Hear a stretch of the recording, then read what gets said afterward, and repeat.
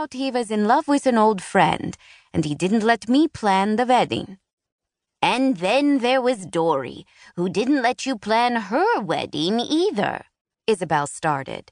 Vancy broke in, and Bill, my granddaughter Dory's new husband, figured it out. There'd never been a curse, because Bella and I broke it when we married, without waiting to plan another wedding. That's the part you two forgot. The fact that I tried to soften the curse by adding that when someone in Bella's family cared more about the marriage than the wedding, the curse would be over, and Bella and I broke the curse ourselves. Yes, dear, we know. Isabel heaved a sigh as if listening to the entire story again was a huge trial. You've told us this story a few times over the years. Annabelle patted her hand and shot a look at Isabel that Vancy didn't miss. And even if you hadn't, Isabel continued, that reporter boy who made your granddaughter Vancy's life miserable when he wrote that wedding curse story gave the details. All the gory details. And Vancy, dear, there were a lot of gory details. So, Vancy, if you don't mind my saying, Isabel started. Our saying, Annabelle corrected. Our saying.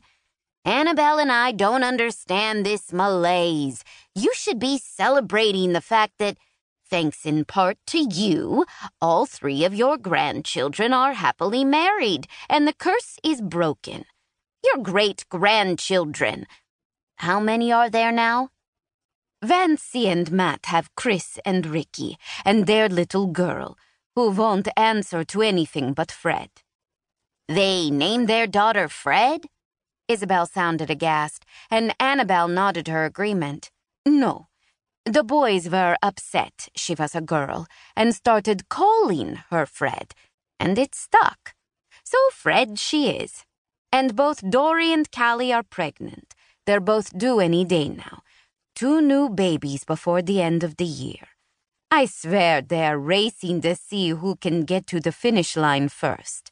They're giving Bill and Noah fits because they're both such tomboys and won't let something like a little pregnancy slow them down. Vancy, it sounds like there's a lot going on to keep you busy, Annabelle said. Yes, I know, but I can't help it. I'm bored. I loved setting up the kids and planning their weddings, even when the weddings all fell through.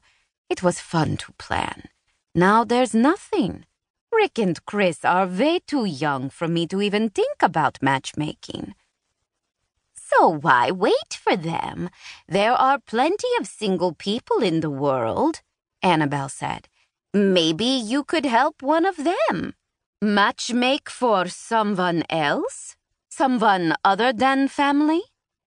Vancy rolled the idea around in her mind. She didn't see a downside to it. I'm so very good at what I do, and there are so many single people in the world.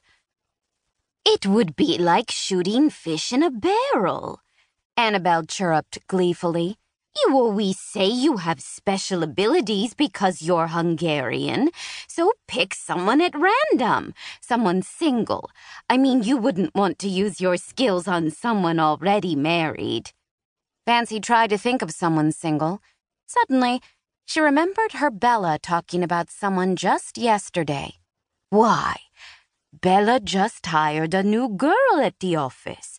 She's going to be more than a secretary, sort of an office manager. He said she was tall and blonde, but I shouldn't be jealous, because he was rather fond of short and gray. She smiled at the thought. Her Bella was so sweet. And this girl, she tisked him during the interview and told him that he wouldn't know a pie chart from a spreadsheet even if one of them bit him in the butt. And he hired her anyway? Isabel asked, once again aghast. Vancy loved her friend, but Isabel spent a great portion of her life aghast at one thing or the other. He hired her because of it. Bella likes someone who isn't...